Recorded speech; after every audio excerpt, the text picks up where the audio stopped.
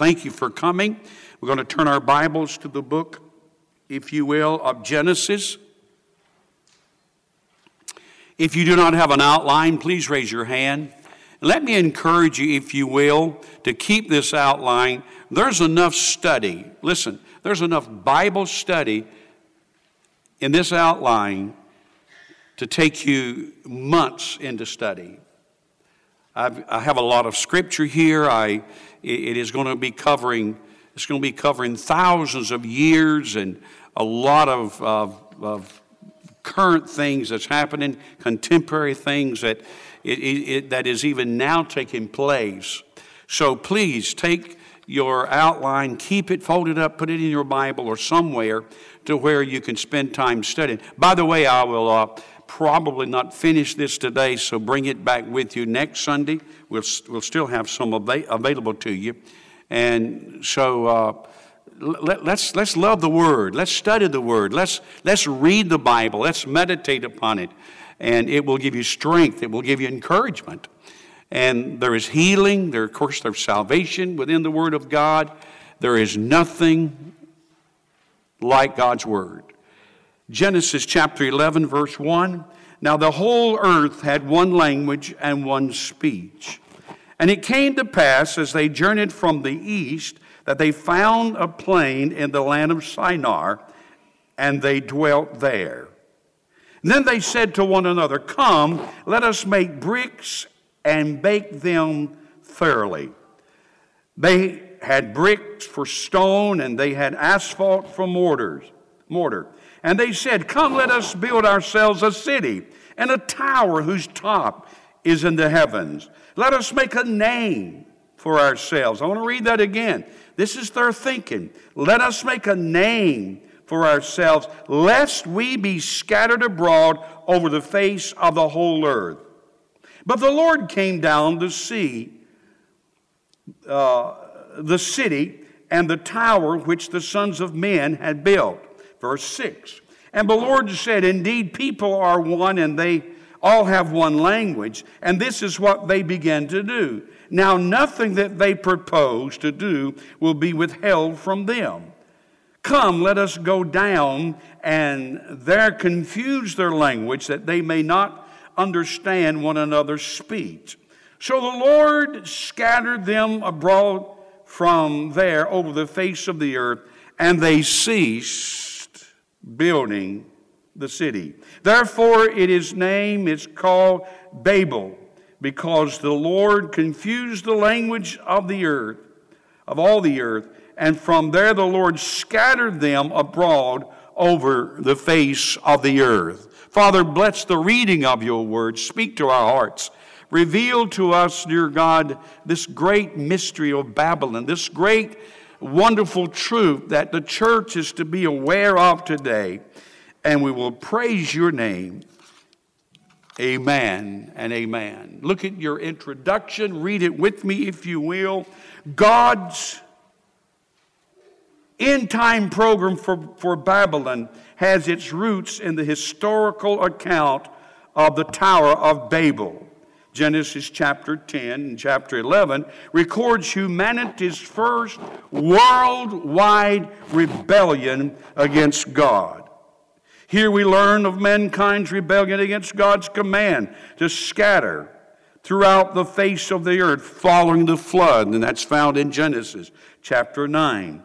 Under the leadership of King Nimrod, Genesis chapter 10, mankind instead gathered in the land of Shinar for the purpose of building a city, not only a city, but a tower to reach into heaven.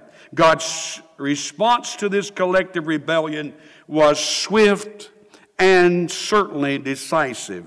And according to 11 and 5 through 9, we just read it, God's response, God frustrated this worldwide apostasy by confounding human language, thus inhibiting the builders from communicating with one another. How would you like to get up in the morning, have a construction job, and go to work where there's about 25 people, ask the guy to pass you a brick, and he could not understand what you were saying?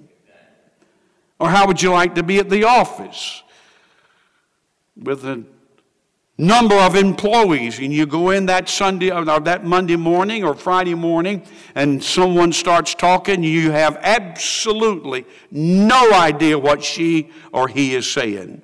Or how would you like to go to school, and you go into your class, and your classmate begins to talk, and you say, I don't know a word you're saying, and nobody understands nobody. Well, that's what happened. Babylon, Babel, interesting words. Let me mention a little bit about this word Babylon, because it is from here, and John the Revelator covers it extensively in the book of Revelation. Babylon is synonymous with the opposition to God. No matter who they are, no matter what they call themselves, no matter what religion it is, it's all Babylonian or all tied in to Babylon. It is a religious, Babylon is, and not only a religious system, but it is a political system. It has both a historical and a theological role. It is a very important study when you study this word and this city and the meaning of Babylon. It is a symbol of the evil system representing the kingdom of the world that is in opposition to God. And you'll find that out throughout the Scripture. It is a spiritual symbol representing a problem deep within the human heart. So when we are in rebellion, when we are filled with pride, when we're practicing the lust of the flesh, we are practicing that religious theological system called Babylon.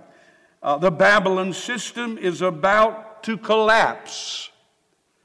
If you would read in Revelation, and we may go there, I'm not sure.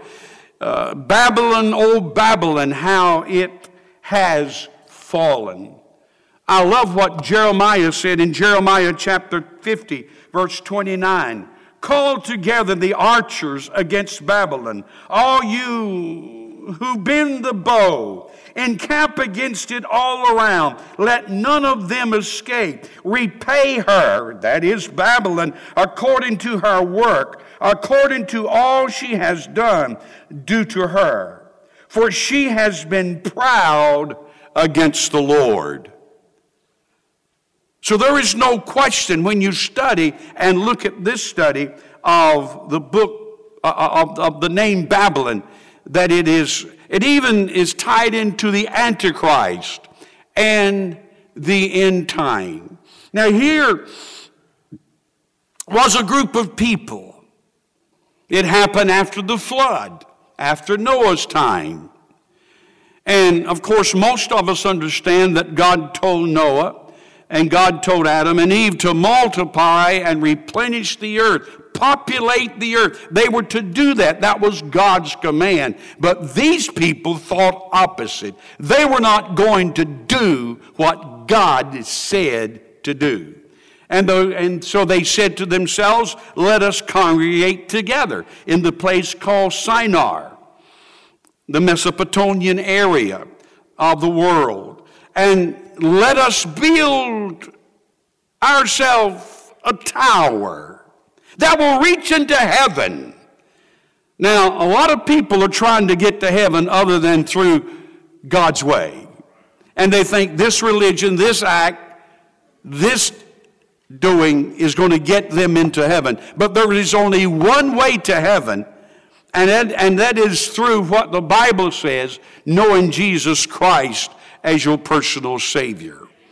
They said, let us build a name for ourselves because we don't want to be scattered. They were thinking, no doubt, of the flood and how that things were scattered and how things happened. And so they were wrong. I want you to think as we're looking at this of three words. Will you? Number one, think of the word pride. Number 2, think of the word rebellion. And number 3, think of the word confusion. Because pride led into rebellion, and rebellion and pride caused confusion. God confused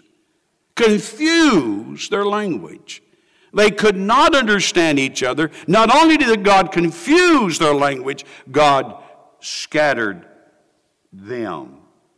When proud men set themselves against the sovereign God, God always wins. Look at Roman numeral number 1. Let's talk, if you will, about pride. Pride. What's the origin of pride? Satan's pride was the first sin in the universe. Wow. I'm going to say it again. The devil, Satan's pride, was the first sin in the universe. Now, where did the devil come from? Let's read, if you will.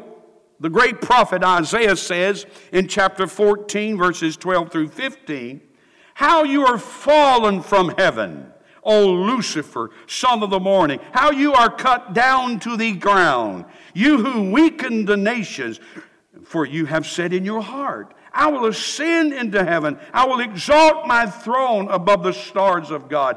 I will also sit on the mount of the congregation, on the farthest side of the north. I will ascend above the heights of the clouds." The devil, Lucifer, went on to say, "I will be like the Most High. Yet you shall be brought down to Sheol, to the lowest depths of the pit." When God Almighty created all things, He created the angels. There were 3 archangels. There was Gabriel, there was Michael, and then there was Lucifer. Lucifer was one of the archangels. And he was there with all the other angels. But something happened to him. He became proudful. It's quite a bit of reading, but stay with me. If the person next to you is going to sleep, look over and say, "Wake up, we're going to hear something real good." Ezekiel gives us a great description of this man. Moreover, the word, Ezekiel 28:11, "Moreover, the word of the Lord came to me, saying, Son of man, take up a lamentation against the king of Tyre, and say to him." Now, this is an analogy of Satan. It's spoken of the king, but yet it is spoken in most, all Bible scholars believe that this scripture addresses Satan, Lucifer's attitude. Notice as we go, "Thus says the Lord God, you were the seal of perfection, full of wisdom and perfect in beauty. You were in Eden, the garden of God. Every precious stone was your covering, the sardius, the topaz, the diamond, the beryl, the onyx, and the jasper, sapphire, turquoise, and the emerald with gold."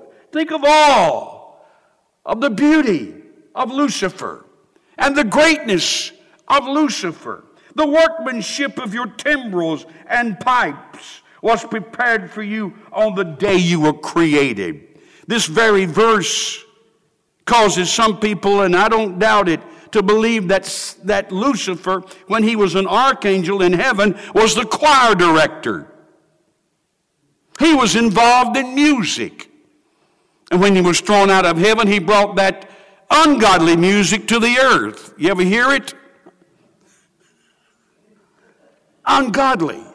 You ever watch the videos? Ungodly, satanic. Well, he knows how to do that. He was the origin of that. He started all of that. He started the singing. And that's the reason that we worship God, and our affection goes toward God rather than toward the devil and the flesh. God's worship addresses the spiritual man. Satan's worship addresses the fleshly man. And people will do things as they get into this hypnotic stage of ungodly worship, pull off their clothes and all kind of things. This is what God says, verse 14. You were the anointed cherub who covers. I established you. You were on the holy mountain of God. You walked back and forth in the midst of fiery stones. You were perfect in your ways from the day you were created. Till iniquity was found in you. By the abundance of your trading, you became filled with violence within. And you sinned. Therefore I cast you as a profane thing out of the mountain of God. And I destroyed you, O covering cherub, from the midst of the fiery stones. Your heart was lifted up because of your beauty. You corrupted your wisdom for the sake of your splendor. And God said, I cast you to the ground. I laid you before kings, that they might gaze at you. Wow. God didn't create the devil, but pride made the devil the devil. But this is where he was. He was there in heaven with God, with Jesus, with the Holy Spirit. And yet pride entered into Lucifer's heart. And God threw him out along with a third of the angels, and he threw him to the earth. The atmosphere of this earth, he controls.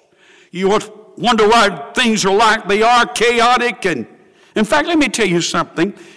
When you read Genesis chapter 1, and God created the heavens and the earth, what a great verse. Genesis means beginning. You find a lot of beginning in the book of Genesis. And God created the heaven and the earth. And then you go to verse 2, and the Bible says that the earth was without form and void, and darkness was upon the face of the earth.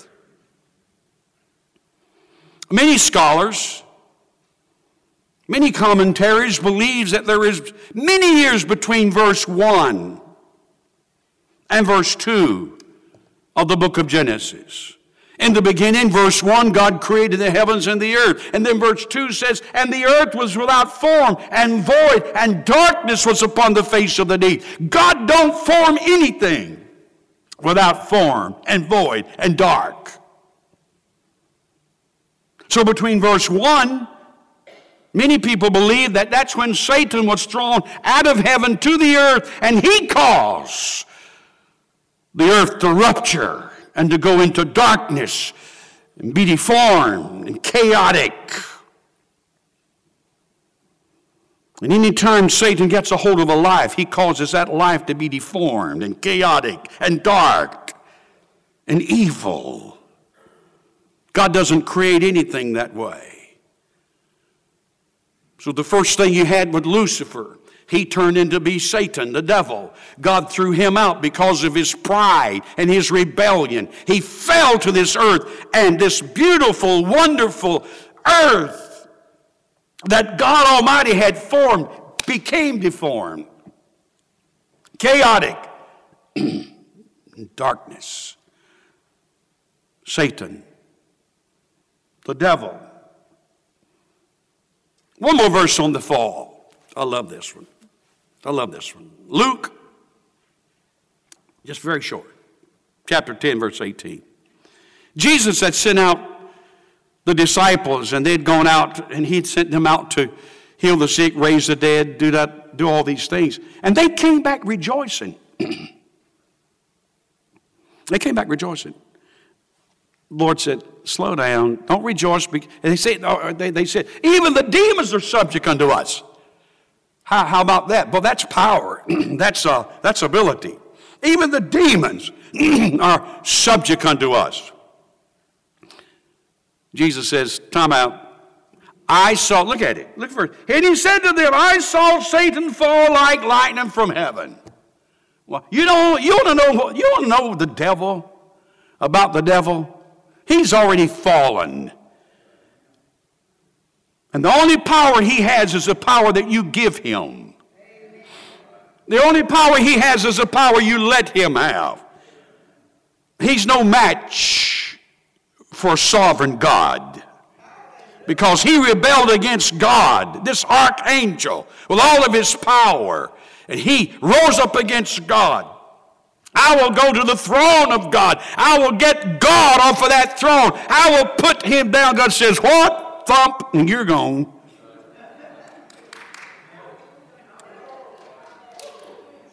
And when the devil comes to you with all of his lies and all of his trying to destroy you, trying to bring fear and doubt, you trust God, and God will say, thump, get out of him. Get out of here, devil. Get out of here, devil. Get off of his body. Take that sickness and go. Take that sin and go. Take that depression and go. Take that all of these things. God wants to do that in your life.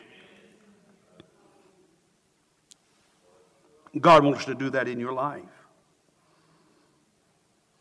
He was thrown out of heaven. Pride, origin, Satan. But let's go to man. Let's look at man. Man was created. God created man in his own image. Adam and Eve. Put him in the Garden of Eden and said, dress it and keep it. And God would come down in the cool of the day and walk with them, and they had a powerful relationship. I can't imagine them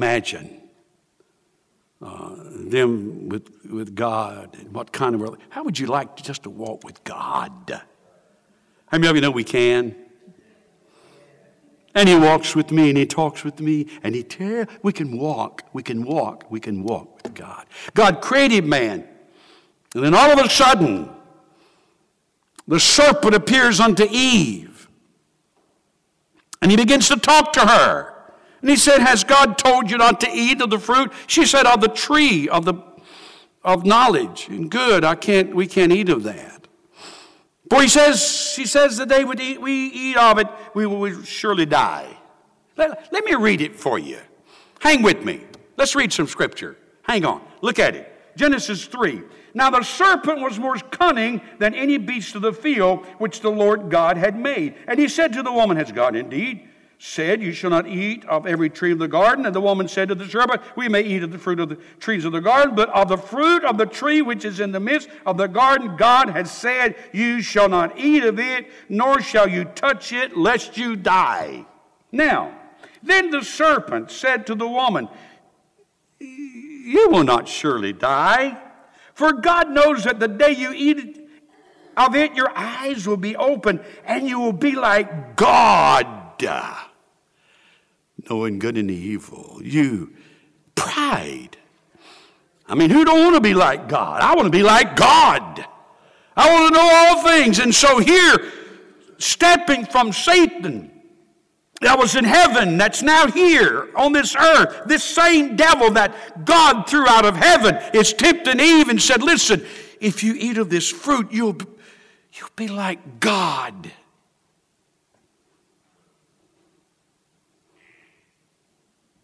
There are a lot of people in Washington think they're God. They act like they do anyway. There are a lot of Christians that act like they're God. Listen, we can't do nothing without God. That was their goal. That was these people's goal. We're going to go to heaven. We're going to be successful. We're going to be secure. And we don't even need God. And that's what America has said to God. We don't need you in our schools. We don't need you in our colleges. We don't need you in the halls of Congress. We don't need you in our Supreme Court. And a lot of preachers is telling God, we don't need you in our pulpits.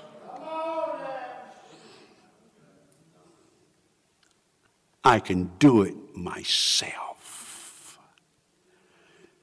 you wouldn't even get up in the morning and take one step without God.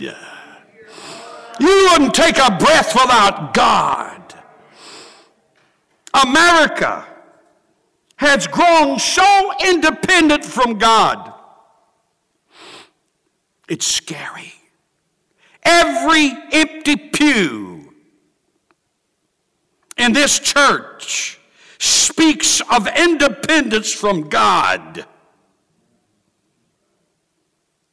Every empty altar with someone not crying out to God speaks to man's independence from God.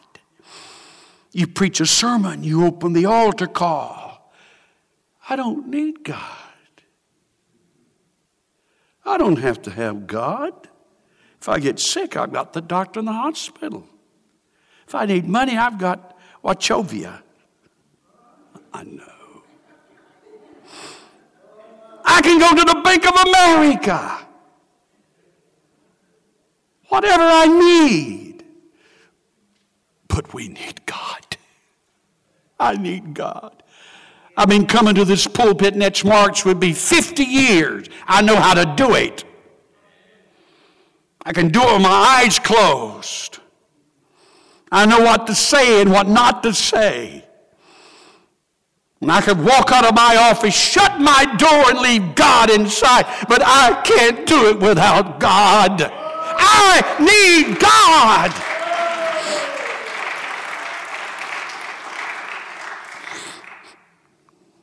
When they kicked God out of the schools, took prayer and you say, how did we know that our schools are independent? Because they kicked God out with prayer and Bible reading. And every public place there is, they're trying to remove any thought of God. Anything about God. God, help us today. Help us to understand today that pride, man felt like he could do it himself. And then here in this 11th chapter, Noah's descendants. Come on. I know God told us to scatter, replenish the earth. Let's not do this. Let's meet together. Let's have unity and harmony. Build a tower, build a city that will reach to heaven. We'll get to heaven certainly some other way. Pride is, notice what we have. Pride is an attitude of independence from God. Proverbs 16. Pride goes before destruction, and a haughty spirit before a fall. Better to be of a humble spirit with the lowly than to divide the spoil with the proud. Is that a powerful 2 verses? I want that to sink in. I want us to grasp that. Because you look at the world, and we Christians can say, oh, they're proud. But if we're not careful, we become just as proud as they are. Allow me, please, to read it one more time. Pride goes before destruction, a haughty spirit before a fall. Verse 19, better to be of a humble spirit with the lowly than to divide the spoil with the proud. Whoever secretly slanders his neighbor, him will I destroy. The one who has a haughty look and a proud heart, him I will not endure.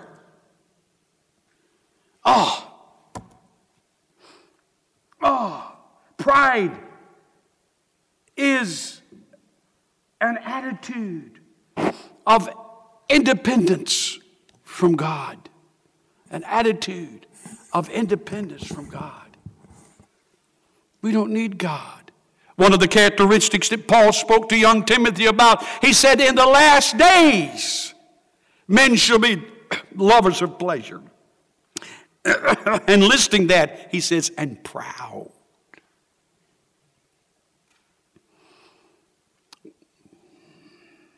God help us. It's a spirit of ungratefulness.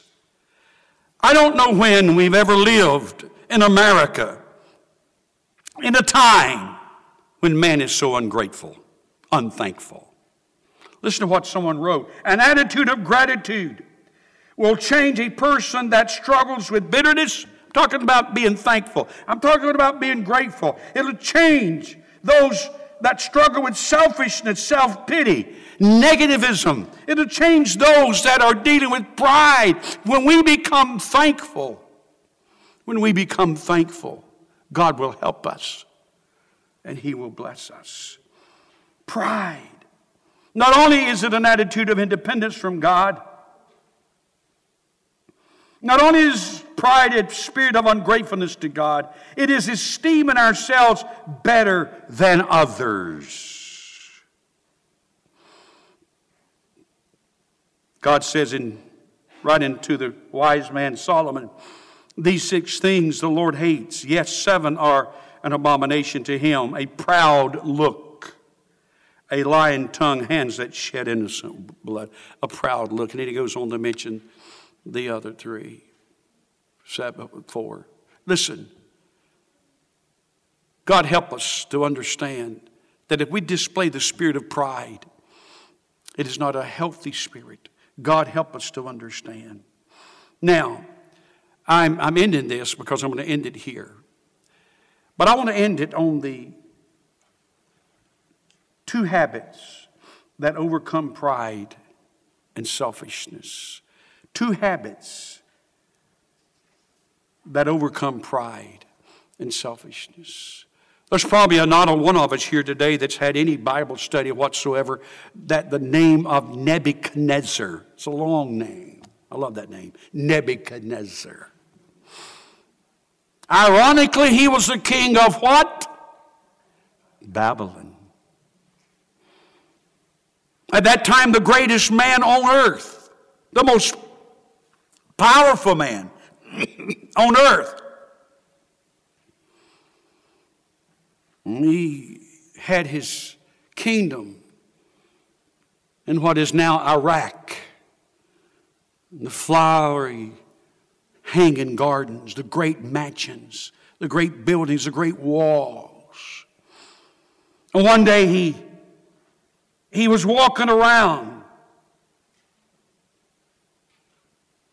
And he said this, "Is not this great Babylon that I have built for a royal dwelling by my mighty power and for the honor of my majesty?" You think he was proud? Proud as a peacock. Proud? Let me tell you, and I'll end this with this as they come and get ready for some worship. I can see him. Listen at me as I'm talking. I can see him walking around with his chest out and his royal robe and his crown on his head. This is the great kingdom I built. Everyone bows to me. I have all the majesty. And all of a sudden, something miraculously, I won't read it because it'll take too much time. Almost something miraculously happened. He lost his mind. Nebuchadnezzar went insane. They kicked him out of the palace. And he was put out in the fields. And he ate grass like an animal. His fingernails grew so long. This man, which one time was so powerful, now is lower than an animal. Day after day, year after year, he stayed. Dew was on him. His hair grew long, matted, animal-like. He didn't know where he was. He didn't know who he was. But one day, listen at me. One day God restored his mind. And he went back to the castle. And the Bible says in Daniel chapter 4, verse 34, and at the end of the time, I, Nebuchadnezzar, lifted my eyes to heaven, and my understanding came to me. And I blessed the Most High, and praised and honored him who lives forever. Now he's in his right mind. We're not necessarily in our right mind when we isolate and independent and proud against God. But we're in our right mind when we start focusing on him, honoring him. He goes on to say, for his dominion is an everlasting dominion, and his kingdom is from generation to generation. Verse 35 says, all the inhabitants of the earth are reputed are nothing. He does according to his will in the army of heaven and among the inhabitants of the earth. Now, did you hear that? Listen to what he says. Great truths. No one can restrain his hand or say to him, what have you done? At the same time, my reason returned to me. And for the glory of my kingdom and my honor and splendor returned to me. My counselors and nobles resorted to me. I was restored to my kingdom, and excellent majesty was added to me. Now I, Nebuchadnezzar, praise and extol and honor the King of heaven. I don't care how proud man gets, God can make him cry uncle.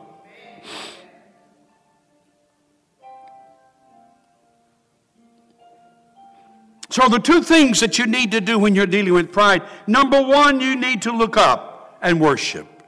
I exalt thee. You want to get rid of pride? Worship him. See his majesty.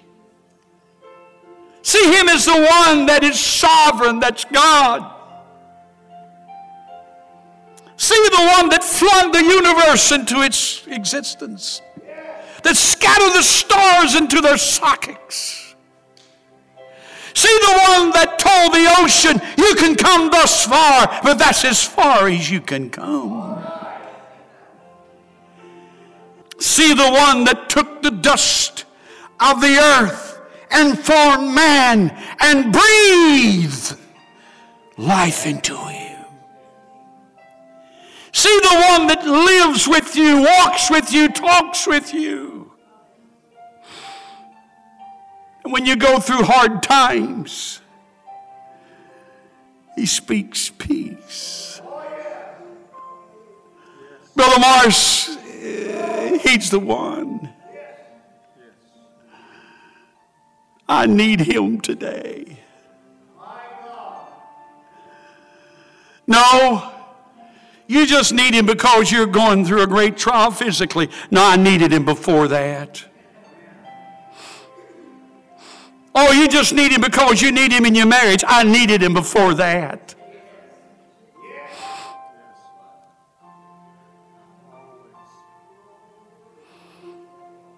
Oh, you just needed him when you were in school. I needed him before that.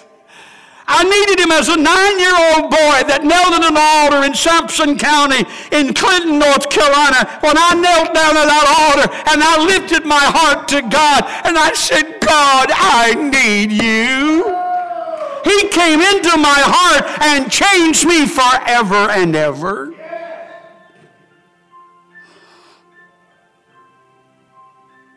I went to Robin's Nest yesterday.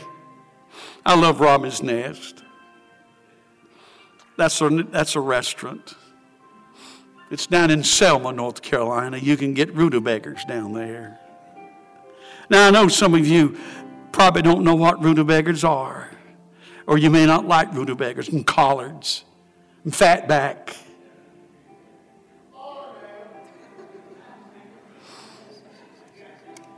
I shouldn't have done that because your mind has left me and gone to fried chicken. I know it has. It's as sure as I'm talking. But I saw little Sean. He was a nice-looking young man. He was with his grandparents. And I said, what's your name? And I don't think it was Sean, but it was like Sean. It was close to Sean.